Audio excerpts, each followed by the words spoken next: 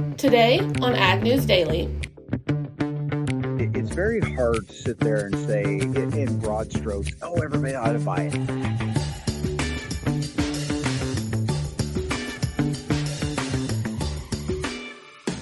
August 9th here on the Ag News Daily podcast. My name is Jennifer, and let's jump into some weather. As this morning, when I walked outside of my apartment, it was raining.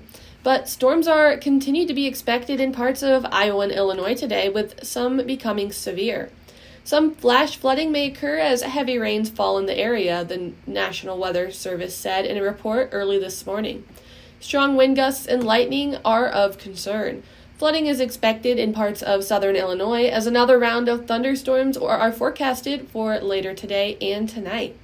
The main hazards will be damaging winds, heavy rain, and flash flooding and lightning. Large hail and isolated tornadoes cannot be ruled out. Storms may hang around tomorrow and return over the weekend when heavy rain and lightning are expected. In central Kansas, some small hail and gusty winds are expected, along with heavy rainfall that could flood some low-lying areas. It's going to get hot in southeastern Kansas as heat indexes are projected to reach 105 degrees Fahrenheit on Friday and Saturday, the National Weather Service reported. And staying on the topic of weather, but more in relation to cattle, hundreds of cattle died in Iowa from extreme heat and humidity in late July, the state and livestock producers said, as the world recorded its hottest month ever. The deaths show the toll of severe weather on farm animals and food production. The losses further trimmed the U.S. cattle herd, which is already the smallest in decades after drought drove ranchers to slaughter more cows due to a lack of pasture to feed them. While not massive in number, producers said the recent deaths were unusual. Cattle also died from heat in Kansas and Nebraska, state officials reported. Iowa's Department of Natural Resources told Reuters it received a request on July 31st to dispose of approximately 370 cows that died due to heat in western Iowa. Gary Vetter, who raises cattle in western Iowa, said he worked to protect local herds, but about 53 cattle died at 3 of his neighbors' feedlots during the last week in July. Heat is usually most dangerous for heaviest cattle that weigh more than 1,000 pounds, but temperatures and humidity spiked so high that even lighter cattle, about 700 pounds, died, Vetter reported. In Carroll, Iowa, near Vetter's farm, the heat index climbed to 117 degrees on July 28th.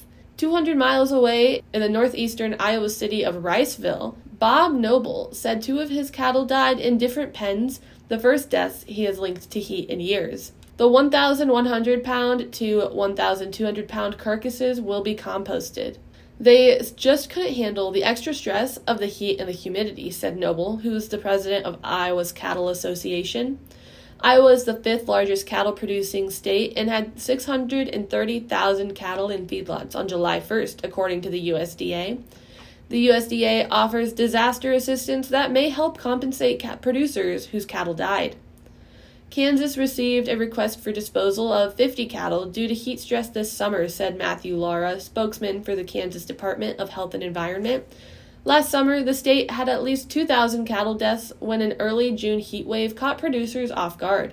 In Nebraska, phones started ringing at the state departments of Environment and Energy on July 26th and 27th, spokeswoman Amanda Woyoda said. On the line were informal phone calls from producers who have experienced cattle deaths due to heat, she said, without providing death tolls. Nebraska feedlots house 2.3 million cattle, while Kansas feedlots have 2.4 million.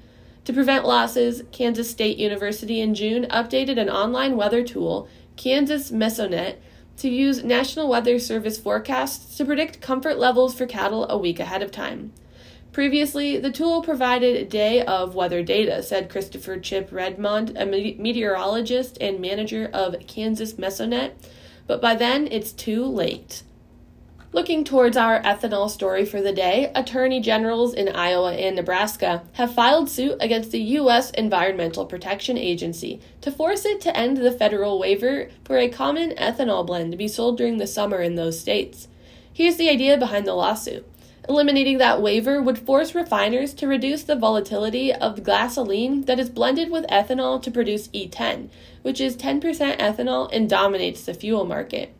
If that happens, the blends could be increased to 15% ethanol without violating federal summertime fuel standards.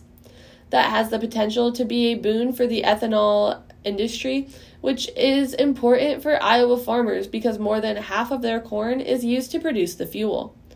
State lawmakers adopted legislation last year to require gas stations to sell E15 with some exceptions. But the change has also the potential to increase the cost of fuel and diminish available supplies, the EPA has concluded. Governors in 8 states asked the EPA in April 22 to eliminate the waiver for E10 in their states, citing the increased pollution caused by evaporation of the fuel during warm months as a maneuver to boost E15 sales. Kansas and North Dakota later rescinded their requests, while Missouri and Ohio joined the efforts. E10 has a federal volatility requirement waiver since 1990, and since then, its sales have ballooned. More than 98% of gasoline sold in the U.S. is E10, according to the Department of Energy. In 2019, the EPA extended that waiver to E15, but a federal appeals court rejected the move in 2021 and said the agency lacked the authority to make change.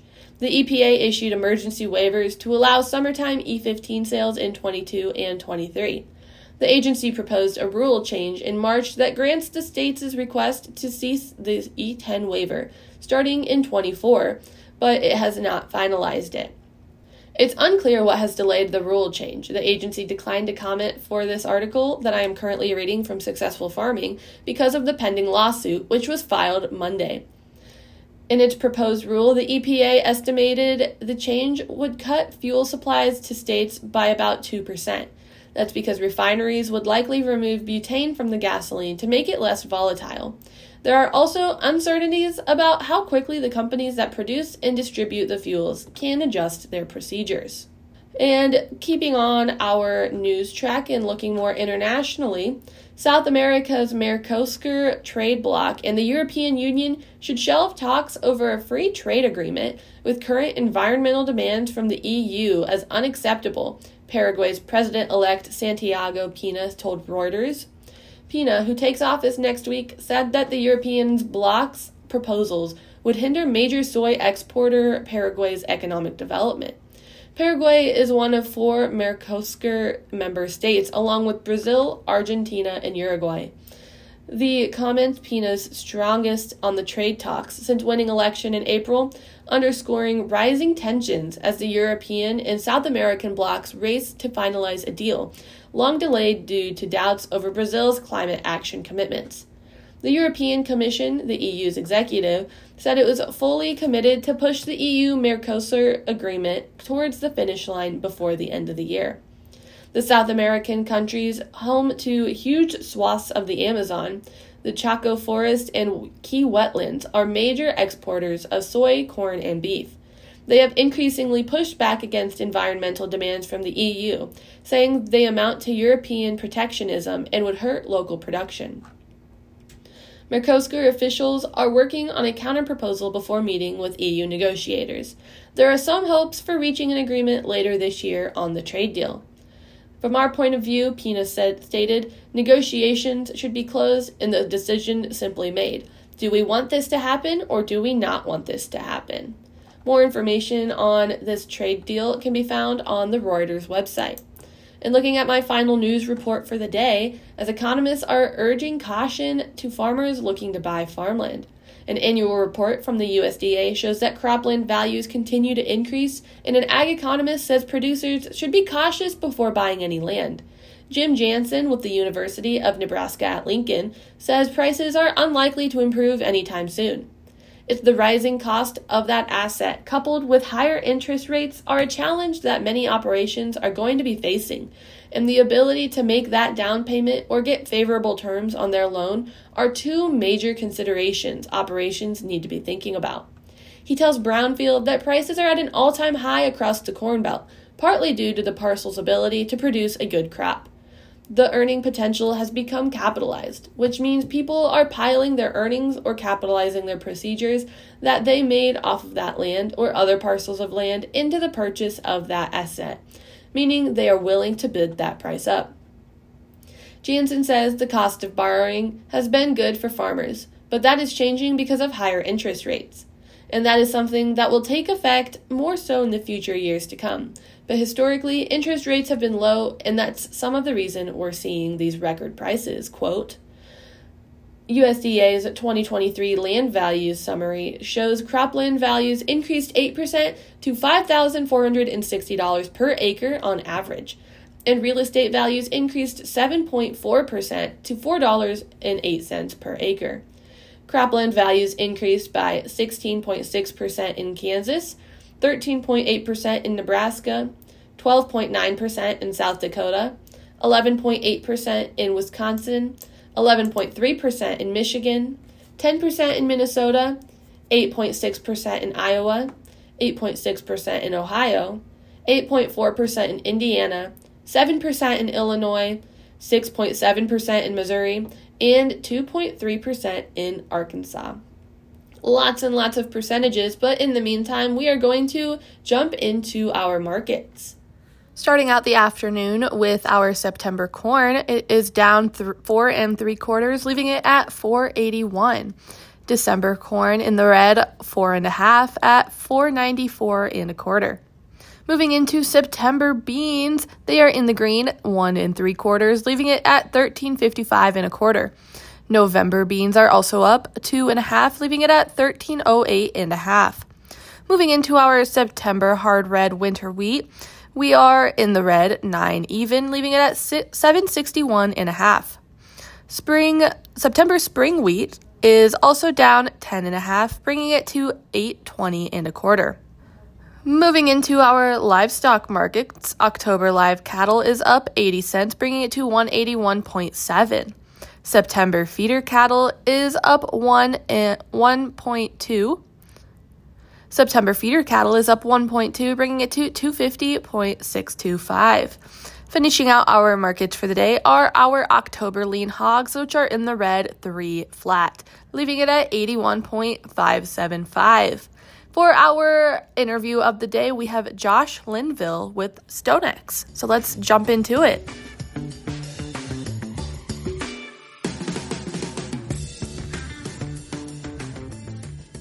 Today, listeners, we have Josh Linville with StoneX joining us. And Josh, could you give us a little bit rundown of who you are and what StoneX is? Yeah, I'm the vice president of the fertilizer division for StoneX. Grew up in Northwest Missouri, family farm, just between St. Joe and Kansas City. Went to the University of Missouri. Don't hold that against me.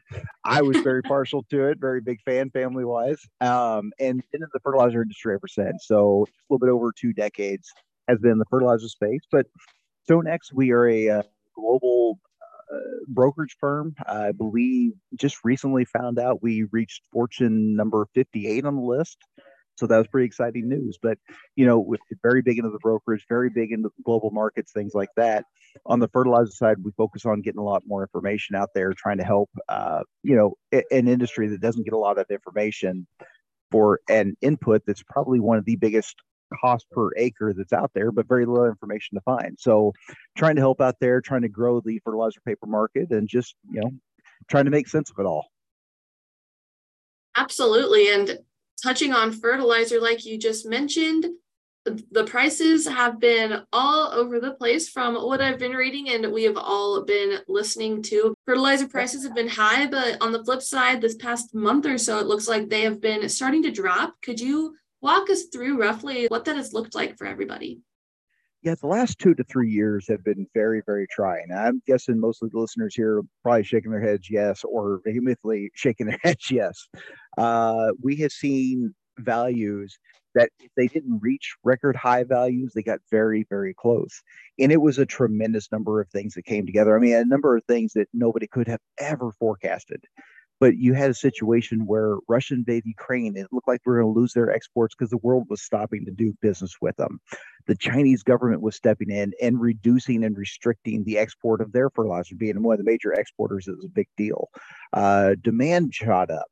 Grain prices were higher.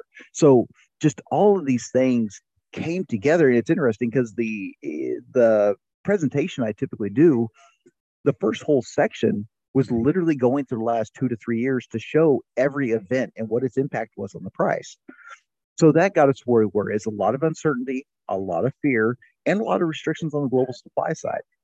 Since that point, obviously now we saw a lot of companies pull out of Russia, but fertilizer flows have continued. We did not lose those exports like we had feared. The Chinese government has loosened the export restrictions. There's been a little bit of tightening here recently, but they've dropped those back quite a bit. So the world is returning to normal again.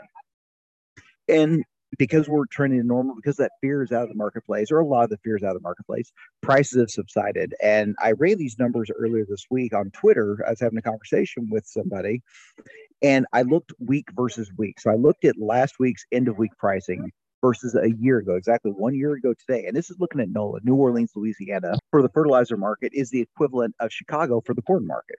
And it's the most liquid, it's where we track values. When I looked at urea, we were down 37.5%.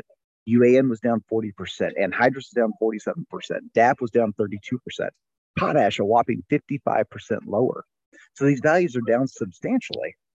It's created a much lower input situation for the farm gates. Now the chemicals do the same thing. So that's a little bit of help. Let's face it, the prices are never going to be low enough for everybody to be happy, but they are significantly lower than what they were.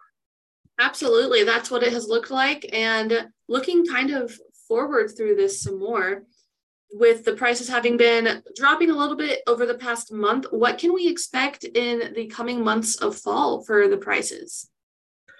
That's awfully hard to say because a lot of it depends on what happens around the world. And that's one thing we really like to focus on what's going on here at home because that's what matters. That's our local market is what truly matters to us. But things that happen halfway around the world obviously have a huge impact on our pricing structure because we are part of this world market, whether we like to think it or not. And so, you talk about China, the government had allowed their return of exports. Well, the CIQs, the Chinese inspection quarantine period, had been as far down as 15 days. Well, all of a sudden, we're starting to hear that that's rolling back up into 70 days. That is starting to spook the market and move some price ideas higher. And that's on the urea side and that's on the phosphate side. Obviously, Russia continues to invade Ukraine, and there always remains a worry that something might escalate there. Now, that's a very to see Russian exports be completely cut off is an extremely low probability, but a very high impact situation. So we don't expect it to happen, but we certainly need to watch it. Production rates, things like that, demand for next year. So there's a lot of things that are still going into it. And we have actually, since we've hit our lows on a lot of these inputs this summer, we've actually started to see pricing jump back higher, not back to the levels we had seen, but certainly higher than what the lows have been. The longevity of that, we're not quite sure. There's a lot of, we're still kind of rerunning some of our demand models, looking at things like that. But again, you go through all those percentages of how far down it is. I mean, we're talking anywhere from 30 to 55% lower. The good thing and the thing that really helps the farm gate out there is the fact that when I look at, I like to look today at December 24 corn because any fertilizer we buy today is going to be used to apply this fall or next spring to raise next year's crop. So that's just the way I look at it. No, nobody has to agree with me. It's just the way I look at it. So when I look at December 24 corn today versus December 23 corn same time last year, that value is only down 12%. So that ratio, that relationship, that value is much, much better than what it was 12 months ago. Most definitely. And I know looking at all of these prices, especially with corn, I know a few personal farmers from my hometown who are wishing they would have sold their corn sooner rather than later, but kind of looking at that, but on the fertilizer side and buying, what do you suggest and recommend for producers right now? And this is one of those things, it's very hard to sit there and say in broad strokes, oh, everybody ought to buy it because I don't know every farmer's their structure. I don't know how they operate. I don't know their numbers. So everybody needs to look at it from their own perspective. But I can say when I look at a lot of these values and I look at it compared to the grain price, they look very, very good. Um, and that's one of the things that we push. I know a lot of times we're always trying to sit there and say, oh, we want to buy the fertilizer at the low, we want to sell the grain at the high. And listen, if a person can sit there and show me that they have done that consecutively and not missed, I've got a job for you. You don't need to farm anymore. We've got a better paying job for you. Most of the time, that's a very, very difficult thing to do. What we like to do is rather than sit there and look at the flat price of fertilizer or flat price of grain and try and determine what's good, what's bad, what's high, what's low, we like to look at it from a package deal. We like to sit there and say, listen, if we're going to buy phosphate, for example, we want to sell grain against it if that ratio, that relationship is good. Because it's like a lot like manufacturing around the world. They don't sit there and just say, well, I'm going to go, if I'm building a widget, I don't want to sit there and try and call the low of the plastics market or metal market, or whatever it is, and try and sell the widget at the highest. They're trying to get that relationship. And when that turns into a profitable relationship, they secure both sides of it. So when we see those values looking good, that's when we want to do the same thing here. Like I said, it's hard to sit there and say, and cover every single farmer and say, this works for every single person listening. That's just not reality. But I can tell you the opportunity today is so much better than what it was 12 months ago. Absolutely. And some amazing insights to provide for our listeners for sure. And Josh, kind of like we talked about before, there is so much to cover in fertilizer, and I will never know what all we need to be talking about. So is there anything else that you think our listeners need to know about what is happening with the fertilizer market in general right now? One thing I do think that needs to be tracked that is going to be a little bit different this year than what the last few years have been. We ended the last fertilizer year. We run our fertilizer years from July 1 through June 30. So we just wrapped up the fertilizer year 23 on June 30th, started a new year on July 1st, of course. And typically speaking, there's usually a healthy amount of fertilizer inventories left over to carry into the next year in order to carry, help some of the wheat run, the late spring applications, the upper Mississippi River closure dates, things like that. That is not the case this year. We ended the last fertilizer year extremely empty on phosphate, potash, and urea. UAN inventories actually ended up tighter than what we expected them to be. The only one that really felt like it had plentiful inventories leading to the summertime was anhydrous. So to sit there, what I'm trying to point out is that logistically, there needs to be more conversations. And I am a very, very big advocate for, I think that there needs to be more discussions, not less, between the farm gate and the retailer. I know for a lot of folks out there, that relationship, it's almost seen as a almost confrontation, if you will. It makes sense, right? I mean, the retailer is trying to sell something, the farmer is trying to buy something. That's just the way that works. But when you look at some of the risks that we have seen over the last 2 to 3 years, when you see some of the difficulties went through this spring because the supply chain was unwilling to step out ahead of it and take ownership of a price that was falling, and so product didn't show up. When you look at all the risk up and down the chain of it, we're actually advocating for more conversations between the two. And I'm not sitting there saying you have to do everything the retailer tells you to do, and I'm saying the retailer has to bend to every whim of the farmer. But more conversations need to be had for planning purposes. The farmer should be having more conversations. Say, hey, here's kind of my plan. Here's what I'm thinking of my fertilizer programs. Here's how much I'll need, and here's my timing on it. And so the retailer can have a little bit more of a fighting chance of having that stuff in place. It's not to sit there and say, I don't ever like to use the term shortage or outage, because we're in a capitalistic market. At a certain price, you will find what you need to get your hands on. You just may not like that price. But the earlier we can attack this thing, that earlier we can start having those conversations and have a strategy together, the better chance we have of getting through a fall season, the spring season. And I know there's been a lot of people, myself included, who have cried wolf before and nothing has ever happened. You look at some of these situations around the world, it very quickly shows just how close to the brink we are of sometimes getting to a faltering and not be able to get product in place on time. So that's something we're going to continue to push. More conversations there, more strategy sessions there. Absolutely. Well, thank you so much for joining us today, Josh. We really appreciate it. And you shared some amazing information that our listeners definitely needed to get some more information on. If anyone would like to reach out and learn more about what we chatted about today, where is the best way they can do that? We're always on Twitter. Try to put information out there on the markets at least once a day during the week. You can find me at jlinvillefert. If you need, you can email me at josh.linville@stonex.com, or you can go to the StoneX website and find me there. Perfect. Thank you again, Josh. Anytime. Thank you.